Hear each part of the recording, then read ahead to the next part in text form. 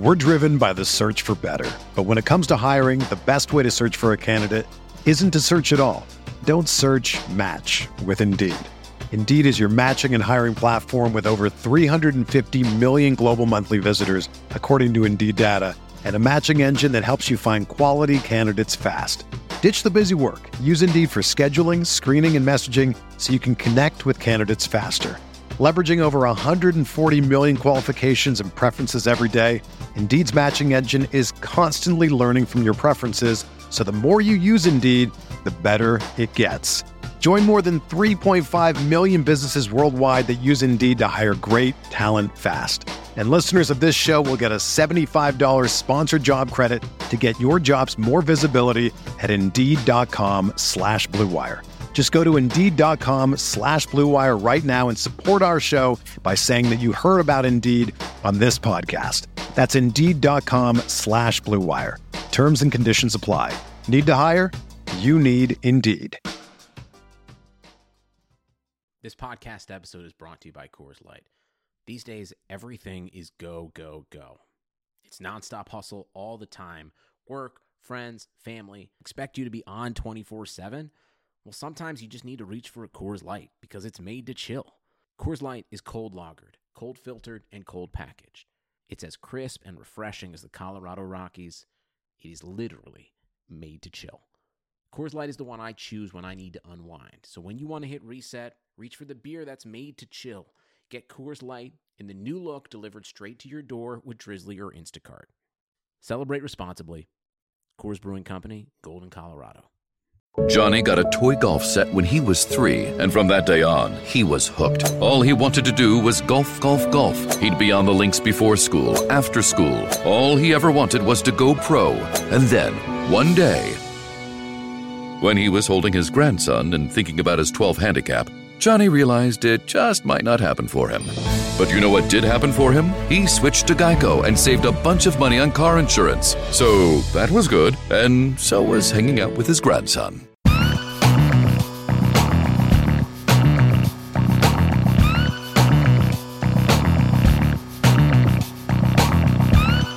Hey everyone, this is Dave Cabin. You can follow me on Twitter at DaveCabinFF. You're listening to the RotoViz AFC West season recap. We'll be discussing all of the teams in the AFC West and looking at the good, the bad, and the ugly of what happened in the division in 2017. For those of you who don't know, RotoViz is a sports data and analytics site that publishes over 1,000 articles per year and has a suite of more than 20 proprietary apps. Go to rotoviz.com to check out the site.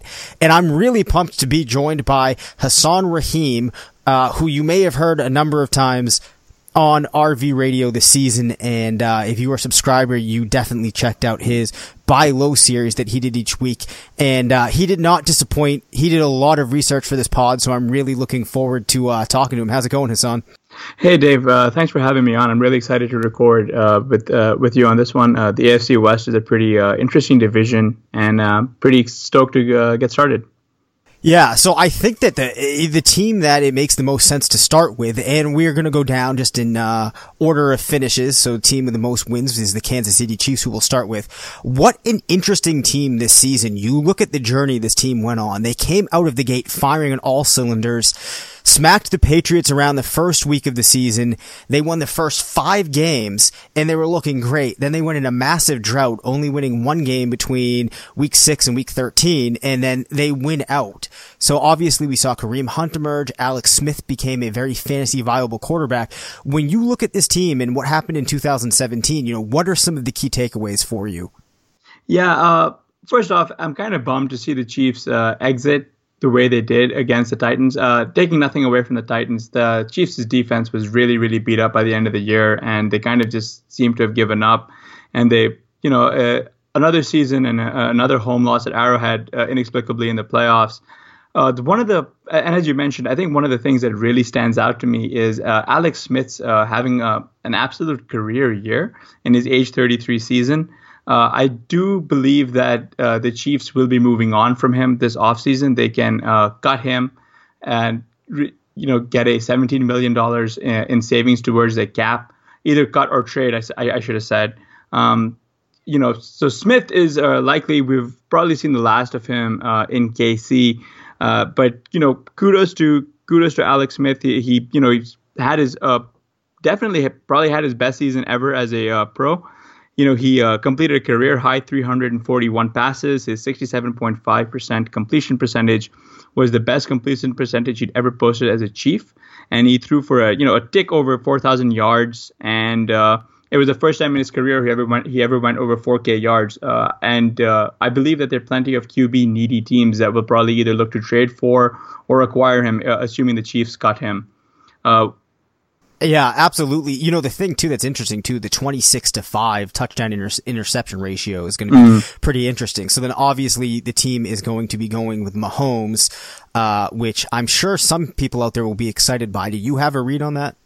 Yeah, I'm actually kind of excited for Mahomes' long-term prospects as a Chief. He graded out pretty well in Rotodoc's quarterback prospect model. He has about the same percentage chance of succeeding as Jared Goff does. And we just saw Jared Goff turn in a stellar season.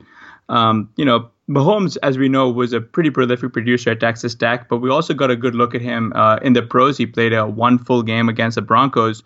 He completed 22 of his 33 pass attempts for 284 yards. He should have had a TD, but he just slightly missed Demetrius Harris on a play in the end zone, and it just missed his fingertips. So the day could have been better for Mahomes, but he looked pretty poised in the pocket, and I think Andy Reid will probably be altering the playbook for him next season. Reid is known to cater to his quarterbacks' talents versus having them adapt to his system. So I can see them changing this offense from a dink and dunk kind of thing to one where we get to see Mahomes unleash his arm a little bit.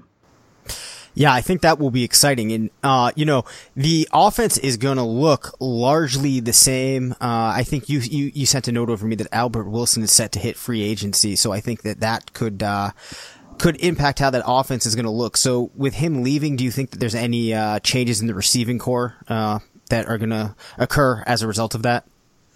I actually think the Chiefs might go into looking to draft a couple of wide receivers. That's probably the only way they can fit in new receiving talent without really destroying, their gap. Currently, they're probably, out of all the playoff teams, they definitely have the worst financial situation. So I would look at them and assume that they're going to be drafting a wideout or two, later in 2018. We're still going to see Tyreek Hill behave as their WR1. Tyreek Hill took a bit of a step forward this year. I was pleasantly surprised to see that happen. His average depth of target increased from 8 to 11.6, and he accounted for 21% of the target share. Despite seeing a pretty large jump in his ADOT, Hill was very efficient at converting those air yards into receiving yards, and he ended the season with 75 catches for 1,183 yards and 7 TDs. Hill catching 7 TDs, in all honesty, is kind of it's pretty impressive given that he was not targeted in the red zone fairly often. He only saw 4 red zone targets and 2 red zone carries, and he converted none of those attempts. So he was living on splash plays to account for his touchdown scoring. That's one of those things that you assume is going to be unsustainable. Now, Hill, though, was very efficient last season, and it looks like, he put up numbers that are a little bit higher than what I would say are normal. Granted, I haven't dug into it yet. So normally when a player does that 3 years, I say they're one of those guys that manages to beat the rule, and actually truly be efficient. So it looks like he could be one of those guys. Obviously, he'll still be competing though with Kelce for targets, who I'm assuming is going to be their main receiving weapon going forward. Would you agree? Yeah, absolutely, because although Hill saw 21% of the targets, Kelce saw 24% of all available targets, and he scored 1,038 yards. He put up 1,038 yards and 8 TDs. Kelce is also the main receiving weapon that they have in the red zone. Kelce saw 20 red zone targets, and 5 of his TDs came when the Chiefs were inside of the red zone. I would assume that if, with Mahomes under center, they'd probably be looking to get, Kelce in motion a little bit more, use him more like a wide receiver, just try for those splash plays. Maybe we actually see him truly ascend into perennial DE1 status. The coolest part actually about Kelce was, had he been classified as a wide receiver, he would have finished the season as the 10th wide receiver overall. And Tyreek Hill was a WR9 on the season. So just a pretty fascinating that Alex Smith, of all people, was able to support 2 top 10 wide receivers for all intents and purposes. True, and it's even more surprising to me that you have a top 5 quarterback. I think in a lot of leagues, Smith was ranked 4. You have a top 5 running back, and then a top 5 tight end, and a top 10 receiver. Who would have thought, if you go back just a couple of seasons, that the Kansas City Chiefs would have produced this type of offense? Now, the defense did struggle a little bit, compared to what some may have expected, but obviously Kareem Hunt was a huge storyline in 2017. Yeah, and if you were one of those guys who was drafting around the time where when the Chiefs were about to play their 3rd preseason game before, you probably got a pretty good steep discount on Kareem Hunt. If you were one of those guys that was lucky to get him around the 8th or 9th, he was probably the MVP of your fantasy season. He posted almost 300 PPR points. And again, after Kelce, he was like one of the most targeted receivers in the red zone. He saw 9 red zone targets, and he converted 6, and he caught 6 balls, and he had 2 TDs, and he just dominated all the rushing work in the red zone as well without Spencer Ware present. We saw Charcandrick West steal a little bit of that work from him down the stretch, but really, there's just no way that's going to happen. Again, it was kind of we got to see West steal a little bit of his receiving work, and we saw West steal some of his red zone work. But really, what I think you're going to see is Hunt is going to just maintain his bell cow role going into next season, and it's possible Ware backs him up, provided he's fully healthy. Yeah. Now, one of the things that I found most interesting about Kareem Hunt is, as I'd mentioned, we saw kind of 3 separate segments to the season for this team. They came out hot, struggled in the middle, and then they finished hot. But if you look at Hunt's splits, so the team won 10 games. In those 10 games, he was averaging 23 PPR points, 20 standard points, and 20 attempts with 4 targets. But then you contrast that with the games that they lost. He averaged only 11 PPR points in those games, 8 standard, 4 targets, and 12 carries. So we did see Hunt kind of go with how the team went. Of course, you could make the argument that the team went with how Hunt went. It's probably somewhere a little bit in between, but I think that was particularly noteworthy, especially given the fact that I think a lot of people are going to be considering spending a first-round pick on Hunt next season. Yeah, but the one thing that I will say, though, is Hunt at least has a fairly strong receiving floor. He saw 63 targets last season, and, we're yet to see how this offense will function under Mahomes. Maybe that target share for running backs dries up as Mahomes favors throwing to the wide receivers. But again, outside of Hill and Kelce, there are not many other players that consume a lot of that target share. So we could probably see, maybe a little bit more offensive creativity with Andy Reid and Kareem Hunt if he's got a stronger armed quarterback under center. So it would be interesting to see kind of how Hunt is used next season. And to your point, I do believe that it's a little bit of a chicken and the egg thing there between Hunt and how the team went and vice versa. Right. I think it's a little too early to try to read into that. Given just, that it was his first season, we're going to have a slightly different look with that team next year with Mahomes coming in. And with Andy Reid, you never really know what you can expect given the personnel that he has. So that was the Chiefs. The Los Angeles Chargers ended up winning 9 games, which I think might have fallen in line with some people's expectations. They did have some solid fantasy contributors that went a little bit under the radar till we really saw Keenan Allen come on and eventually finish as the wide receiver 3. What are some of your key takeaways for the Chargers in 2017? Yeah, first off, kudos to Keenan Allen. He, around the draft season, a lot of people were worried about Keenan Allen being injury prone, and he's basically, he played all 16 games, and not only did he smash that injury prone label, he did so in, just outstanding fashion. He was an absolute target hog. He took up like 27% of all available targets, and he finished as a wide receiver 3 on the season with the 278.2 PPR points. One of the most interesting things about that is that with Allen hogging 27% of the targets. No other wide receiver on this team exceeded 12% of the targets of Phillip Rivers' targets. That is crazy. I mean, Keenan Allen is an absolute monster. I was very happy to see him perform because it's one of those things. We see players sometimes that we know are not only good in real life, we know they can contribute from a fantasy perspective. We know when Allen plays, he gets all those targets. It was just a matter of staying on the field. And when you don't have a random lacerated kidney or another, crazy injury that happens early on, this is what you're going to get from a guy like that. So Phillip Rivers was throwing him the ball, and we got another vintage season from Rivers. Yeah, and the one really cool takeaway from this season with Rivers is, he turned 36 and he is known to be a fairly interception prone quarterback. He only threw 10 interceptions this last season, and it's the lowest mark since 2009. So, almost a decade later, he's having one of his, his interception rate has just gone down. He still threw for over, 4,500 yards and 28 touchdowns. And it was actually kind of interesting to see his the red zone usage because the aforementioned Keenan Allen was targeted 24 times by Rivers in the red zone.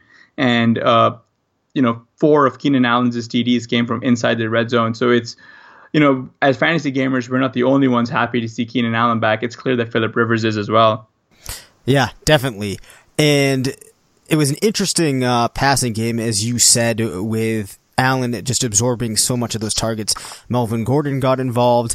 And then we really saw Antonio Gates slide away into the twilight of his career and really become a non-factor, and Hunter Henry really becoming the guy. So if we look at that receiving core for next year, what are some of the changes that we might see and what can we expect? Yeah, so Antonio Gates is set to be a free agent, and that would pretty much make Hunter Henry the everyday TE1. He missed the last game of the season, I believe, with a small laceration in his kidney, and hopefully we're hoping that he's okay and ready in time for OTAs and next season. Hunter Henry is just an absolute stud. I mean, like when he's been called upon, he's produced this season. He was second on the team in red zone targets, and he caught 5 of his 12 red zone targets, and he scored 3 TDs. With Gates set to retire, I believe a larger share of red zone offense will be available for Henry. Gates accounted for 11 red zone targets, and he caught 3 passes and scored 3 TDs. So I believe that there's a little bit of, there's a pretty good chance that either Hunter Henry or Keenan Allen improve their, touchdown totals next season, or at least get a higher percentage of the looks going forward. Yeah, I mean, for a player like Henry, especially at the tight end position, you add in another, be it 2 touchdowns, and that's moving him up those boards as well. So I'm actually excited about his chances next year. And then obviously Melvin Gordon was solid, and we also saw Austin Ekeler get involved as well. So in terms of the running game, what are you expecting for next season? Is Gordon still going to be the main guy? Is he going to be the focus? Yeah, Gordon was the 7th highest scoring player in fantasy football this season with 288.1 PPR points.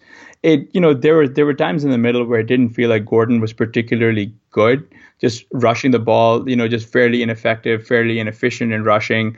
But he cracked 1,000 yards. He rushed for 1,105 yards, and he scored 9 touchdowns. And really, what kind of buoyed Melvin Gordon's fantasy finishes this season was just how aggressively he was used in the passing game. He saw 83 targets in 2017, which is a significant increase from the 87 he received last season. And he got 58 of those 83 targets for 476 yards and 4 touchdowns. His 83 targets were second most on the team after Keenan Allen. So in a sense, Melvin Gordon played that WR2 role in conjunction with that RB1 role. Yeah, that's interesting. This is one of those shifts that we're seeing, is just now running backs coming back and, being involved very heavily in all facets of the game. We're seeing not only the starters get a lot of looks, but in many teams, the backups getting a lot of looks as well. And I think it's interesting to think about, some of these things that we're seeing from these teams when we look ahead to a team like the Oakland Raiders, who struggled by all accounts in 2017. They're bringing in John Gruden. I think a lot of people might be excited about this, but I feel like he's been away from the game for a while as a coach, being able to workshop some of those, different schemes that he might want to try to implement as the league has been evolving. So to me, I'm not as excited given that distance as others might be. What's your take on that? Yeah, I kind of agree with you. Per Ian Harties of Fantasy Labs, Gruden didn't coach a single top 10 scoring offense from 2002 to 2008 with the Buccaneers. And he had a top, after doing so in 4 of 6 seasons with the Eagles and the Raiders. I'm actually kind of cautiously optimistic that Gruden will help make Derek Carr into at least a better version of the quarterback that we saw this season. I mean, it was a pretty poor season for all the Raiders, but especially Derek Carr, who seemed to take a massive step back. But if you look at RotoDox using Sabermetrics to project 2017 NFL team wins article, he actually pegged the Raiders as one of the luckiest teams last season. He had them projected for about, he mentioned that per their Pythagorean win theory, their win formula, the Raiders projected for approximately 4 fewer wins. Per the Pythagorean wins, Oakland were the luckiest team in 2016, and they were going to face the toughest schedule in 2017. And as we can see, they just took a massive, massive step back, and RotoDoc nailed it. Before the start of the season. Yeah, that is quite a step back, and it is interesting to see them end up on the other side of the fence there. That is a recipe for disaster, obviously, when you're outplaying expectations and then your schedule gets a whole lot tougher. But in terms of the receiving core, it was really interesting to see how things shook out this year with Crabtree and Cooper. And I believe that we're going to be seeing a slightly different look in terms of the receiving core next season. Yeah, there was a report from the Las Vegas Review-Journal that mentioned that the Raiders are looking to move on from Michael Crabtree this offseason. If you look at the contracts, the Raiders can cut Crabtree this offseason and not suffer any hit to their cap. And it's possible, Gruden might just take that route. If he does so, that would open up a pretty sizable target share. Crabtree is accounted for, at least 145 targets in 2015 and 2016, and he saw 101 targets this season. So you're looking at a pretty large target share that will be opened up. I think Crabtree would still be a pretty good performer, regardless of whether he's going to be a Raider next season or if he signs with someone else, because I think he's still got juice in the tank. He's a fairly prolific red zone receiver, as we've seen. He just doesn't drop many balls when he's targeted in the end zone. If this is the last time we see him in black and silver, then good luck, Michael Crabtree, I guess. Yeah, I'm with you on that. I think that he is the type of guy that, especially from a fantasy perspective, is going to be relevant wherever he goes. And I'm not ready to write off Amari Cooper. Maybe I'm not going to be drafting him as highly as I did last year, but I don't think that we want to write him off or forget about him, especially if he becomes the focal point of that offense.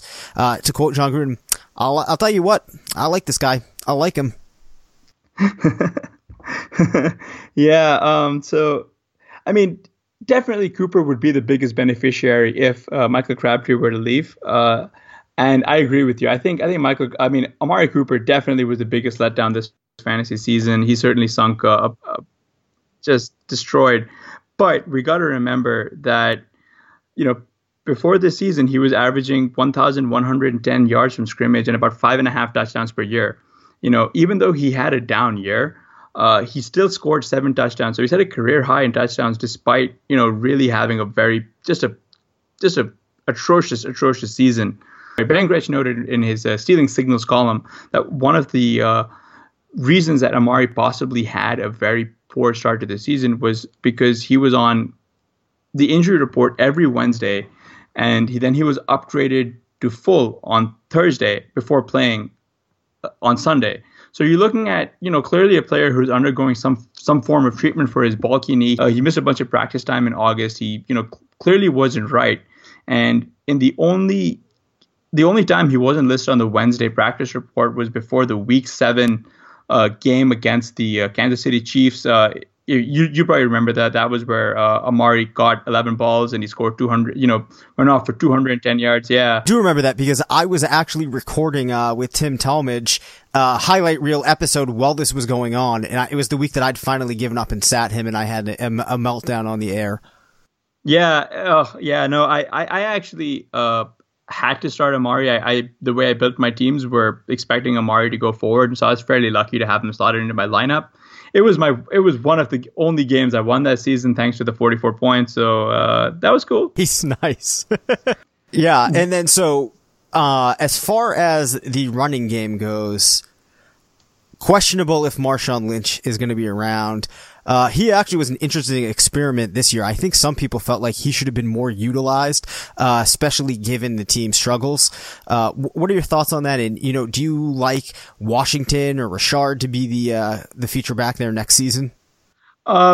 I really don't know what Gruden is going to do. I know he mentioned that he wanted to talk to Lynch and really kind of get a feel for him, but the Raiders can bring him back next season for only $4 million in salary. So I don't know if they'd cut him for the zero cap, if that $4 million is really worth it or not. Again, and like you mentioned, Marshawn Lynch, the biggest issue was his lack of utilization. He only eclipsed 15 carries once in the first 9 weeks, but after week 10, he hit 15 plus carries in all games except for one, and that was where he really sort of came on down the stretch. Really came on as a running back. I think part of that was Amari was hurt and Crabtree was hurt, and you're looking at a quarterback who's lost all confidence, so why not have beast mode run the ball? He looked pretty good when he was running the ball, but it's a fair question whether or not to bring him back. In that case, if Oakland choose not to draft a running back, I would probably expect Washington to emerge as the kind of the big bruising back with Jalen Richard playing that change of pace, scat back role. Richard's proven to be a pretty capable receiving back. And so I think he'll have a pretty solid next season as a receiver out of the backfield. Yeah, I'm with you on that. I think that Richard is the guy I would be more focused on building into my team, just because it seems like, there's more likely to be a role that's going to carve out for him that can carry from game to game without having done too much, thinking into this. So that is the Raiders. Anything else that you think was noteworthy before we move on to the Broncos?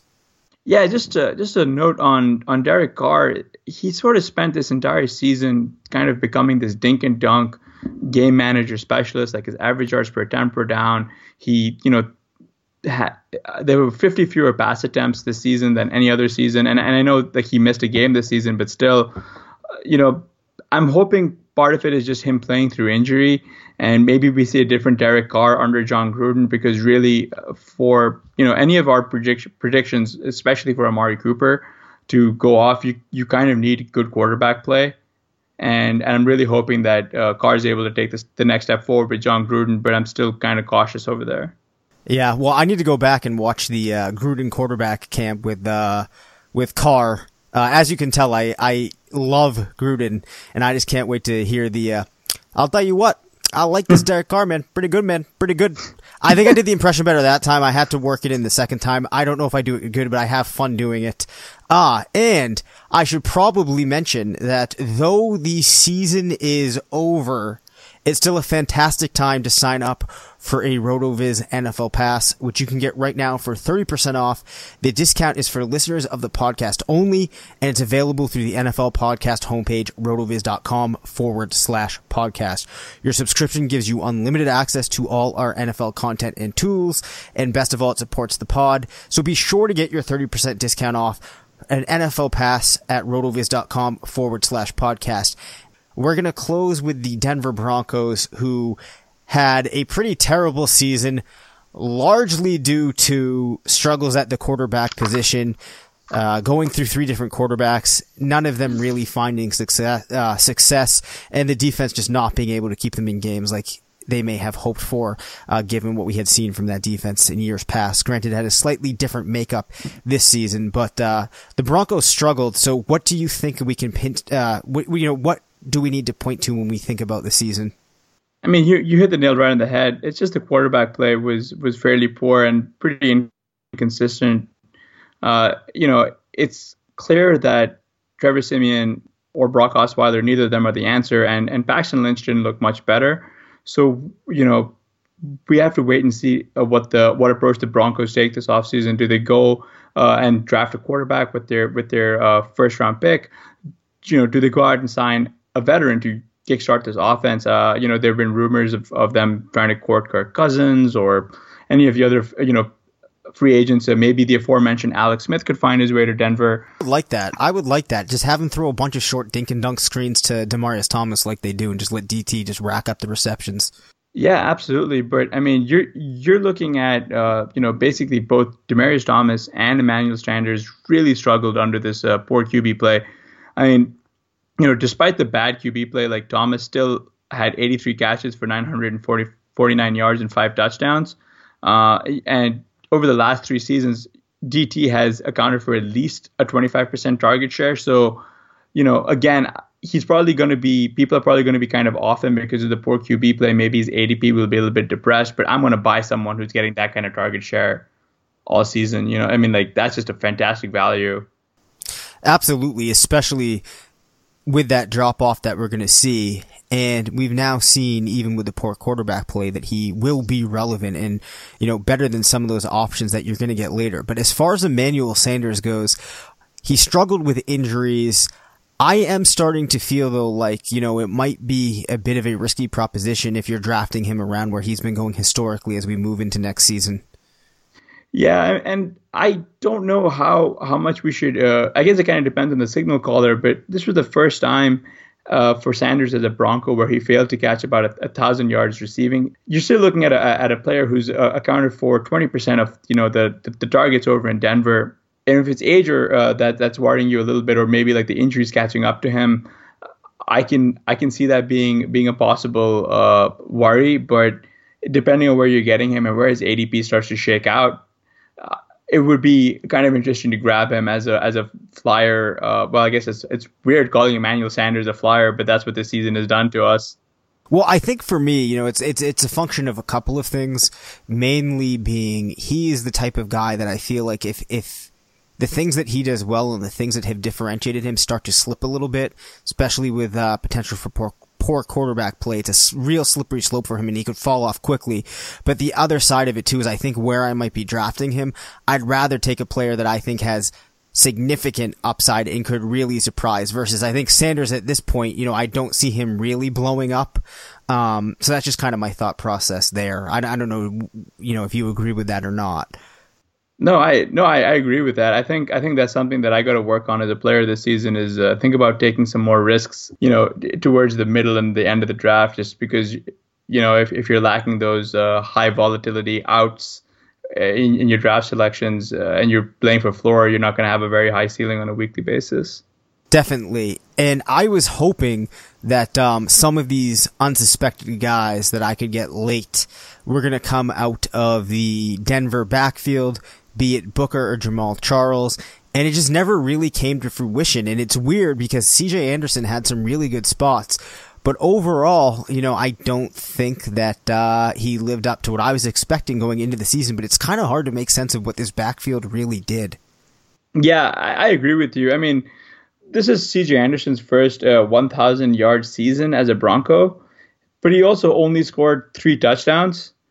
You've got a running back dominating the touches and pretty much seeing 3-down work, but he had such little red zone equity that you're really looking at kind of like empty calories almost from the running back slot. Yeah, and so I guess Jamal Charles might not be on the Broncos next season, and maybe Devontae Booker would probably be the change of pace back. And I really don't. Again, I'm with you. Like they could cut Anderson for 0 hit to their cap this offseason, but I don't know if they will. Yeah, and regardless of who comes in, I feel like it might be a bit of a trap. Granted, we could see a complete turnaround, but It's just been so confusing to me, this backfield, that I just, I'm hesitant to really buy into anybody there just yet. And I think it's an interesting point that he had the first 1,000-yard season, but it was relatively quiet despite a couple of big games. So are there any other players in that offense, that could emerge next year that we haven't mentioned yet, maybe for a dynasty league, or just other guys to keep our eyes on as we start thinking about 2018? Absolutely. I think both Carlos Henderson and Jake Butt are guys you should be stashing for next season if you play in a dynasty league, or maybe taking as late round flyers. Henderson, pretty much missed his rookie season due to injury, which is a bit of a bummer because he was projected to be their starting slot wide receiver, and Jake Butt was supposed to take over tight end duties. He was a fairly strong tight end prospect out of Michigan, missed all the entire season because of his ACL tear. But given the poor play that Denver has had at the tight end slot, I don't think he's got a very tough road ahead to seeing productive play time for the Broncos next season. Yeah, I can definitely see that. So, real quick, I'm going to ask you just a couple of rapid fire questions here. Which of these teams surprised you the most this season, be it that they played well or that they played poorly? It definitely had to be Oakland, only because we anticipated them to regress, but we didn't anticipate them to take such a steep step backwards. You've seen the entire coaching staff turnover, and with that, with such a big shake up in the front office and in the coaching staff, you've got questions. I feel like Derek Carr might actually be on notice this season. If he can't pick up the Gruden offense, they can cut Carr for a $7.5 million hit to their cap, and they could probably start looking at the entire team anew, because they gave Gruden a 10-year contract, and you're looking at someone who's looking to really stamp his legacy on this team, and probably will want to analyze every facet of what they have. Definitely. And the Raiders, it's going to be interesting to see what develops as we head into next season. Now, the one other thing I want to ask you before we wrap up is the Chiefs. As we mentioned, it was kind of an odd journey for that team. It was odd the way that things played out throughout the season on a number of different levels. And even though they struggled in the middle of the season, had a rough go of it in that first playoff game that they had, getting eliminated by the Titans, we still saw a lot of fantasy relevant players. Do you think, from a fantasy perspective, that they're going to be able to contribute that many, top level players next season? Or is this one of those things that it's going to have to kind of regress somewhat, kind of like we saw the Falcons do as we transitioned from 2016 into 2017? I mean, we kind of always, with a new quarterback taking over, there's always going to be question marks. We know Reed is a pretty effective signal caller, and we do know that he does change the offense to fit the strengths of his quarterback. So it's going to be really interesting to see how Reed transitions his offense over to Patrick Mahomes. But from a fantasy relevant perspective, I guess some of that comes down to whether or not the defense is particularly good, right? Like if this defense continues being this massive sieve and just keeps giving up points, it's conceivable that Mahomes and the Chiefs are going to have to be a little bit more aggressive on offense to make up for all the points they're giving up. So you could be seeing a lot of fantasy goodness out of this team, even if their final record isn't particularly great. And I guess that kind of comes down to what they do this offseason. Their gap is fairly poor, so they're a team that we should definitely be tracking very closely this offseason. Yeah, I definitely will. And I think that for me, watching Kareem Hunt, how he starts off next season, is going to be one of the most interesting storylines. So just a division that was very interesting this season. Things did not play out as we might have expected, and a lot of uncertainty, but a lot of interesting things to pay attention to as we move into next season. So Hassan, as always, man, thanks for coming on. It was great talking with you.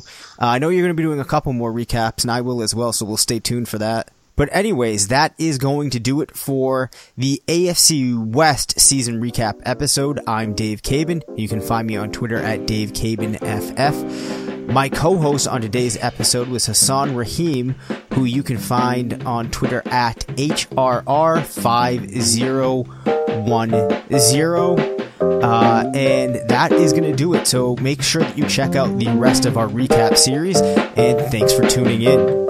Thank you for listening to the RotoViz Recap series. Please rate and review the RotoViz Radio podcast on iTunes or your favorite podcast app. Contact us via email, rotovizradio@gmail.com, and follow us on Twitter at RotoVizRadio. And remember, you can always support the pod by subscribing to RotoViz at a 30% discount through the RotoViz Radio homepage, rotoviz.com/podcast. Say Metro by T-Mobile got the best deal in wireless, and it's all for you, all for me. Just switch quickly, cause Metro has 2 lines for $80 and 2 Samsung Galaxy J7 Star phones for free, plus Amazon Prime included. That's the way wireless should be, only at Metro. Plus sales tax and activation fee. $50 plus rate plan required. Not valid for numbers currently on T-Mobile network or on Metro in past 90 days. Offer subject to change. Offer valid for new Amazon Prime members. Amazon Prime has a $12.99 per month value. Restrictions apply. See store for details and terms and conditions. Hi, it's Jamie, Progressive number 2 employee. Leave a message at the... Hey, Jamie. It's me, Jamie. This is your daily pep talk. I know it's been rough going ever since people found out about your a cappella group, Mad Harmony, but you will bounce back.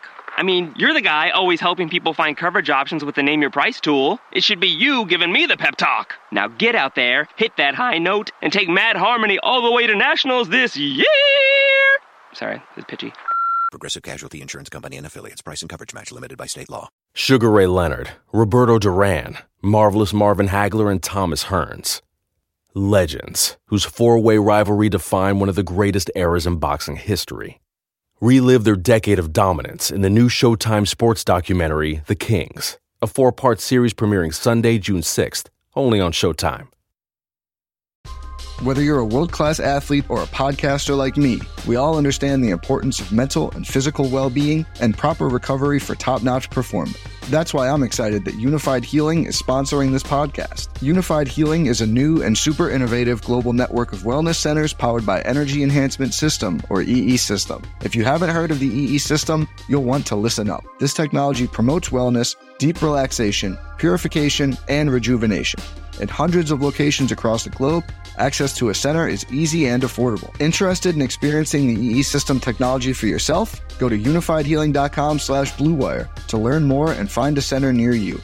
That's unifydhealing.com/bluewire. No material or testimonials on the Unified Healing website are intended to be viewed as medical advice or a substitute for professional medical advice, diagnosis, or treatment. Always seek the advice of your physician or other qualified healthcare provider with any questions you may have regarding a medical condition or treatment and before undertaking a new healthcare regimen, including EE System.